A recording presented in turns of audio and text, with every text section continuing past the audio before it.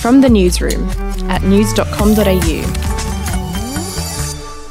Hey, I'm Lexi Cartwright. And I'm Andrew Bucklow. And this is the latest from the newsroom. It's Friday, the 26th of March. Prime Minister Scott Morrison was grilled by Tracy Grimshaw last night. The Prime Minister was forced to defend his government's handling of allegations involving former Liberal staffer Brittany Higgins and historic rape allegations made about Attorney General Christian Porter, which Mr Porter has strongly denied.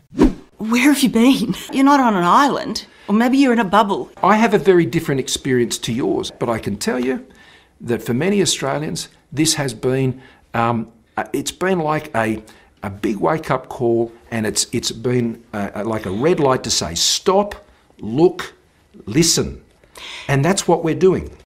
Two other news, and experts are warning a container ship blocking the Suez Canal could take weeks to free. This is a massive story. It certainly is. The ship veered off course on Tuesday and is now blocking the canal, which is one of the world's busiest shipping lanes. Yeah, so the waterway dramatically shortens travel between Asia and Europe by up to 2 weeks, okay? Now, this blockage is expected to have a massive effect on global markets. For example, oil prices jumped by almost 6% on Wednesday in response to the accident before dropping again yesterday. To sport, and in the NRL, the Penrith Panthers got revenge for last year's grand final defeat as they edged past the Melbourne Storm with a dramatic 12-10 win.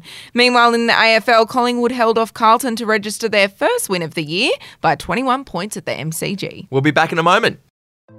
Hey, I'm Felicity Harley and I host Healthyish, where we chat to experts, influencers and people in the know from around the globe to arm you with the knowledge to make healthier decisions for your mind, body and soul. I think if we're going to be focusing on health, like sleep is probably the biggest component of that. I think sleep is the cornerstone. Like choose the harder option, because I've never woken up and gone, I regret that run that I went at 4 a.m. I've never done that. Search for Healthyish and Extra Healthyish wherever you get your podcasts.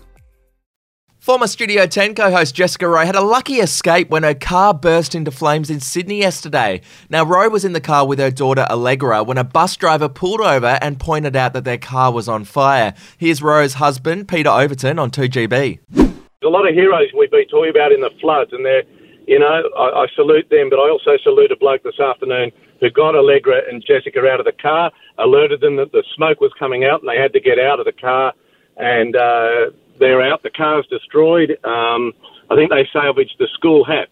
Gee.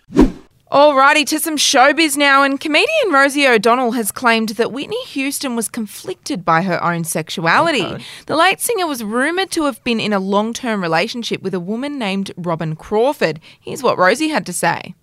And Whitney was troubled by, I think, the gay part of her life and, didn't want it exposed. And it's hard in Black culture to accept gayness. It's culturally more difficult, I think.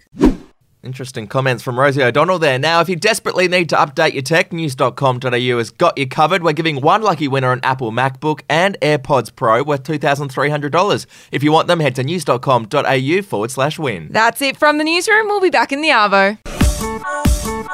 Your update from news.com.au.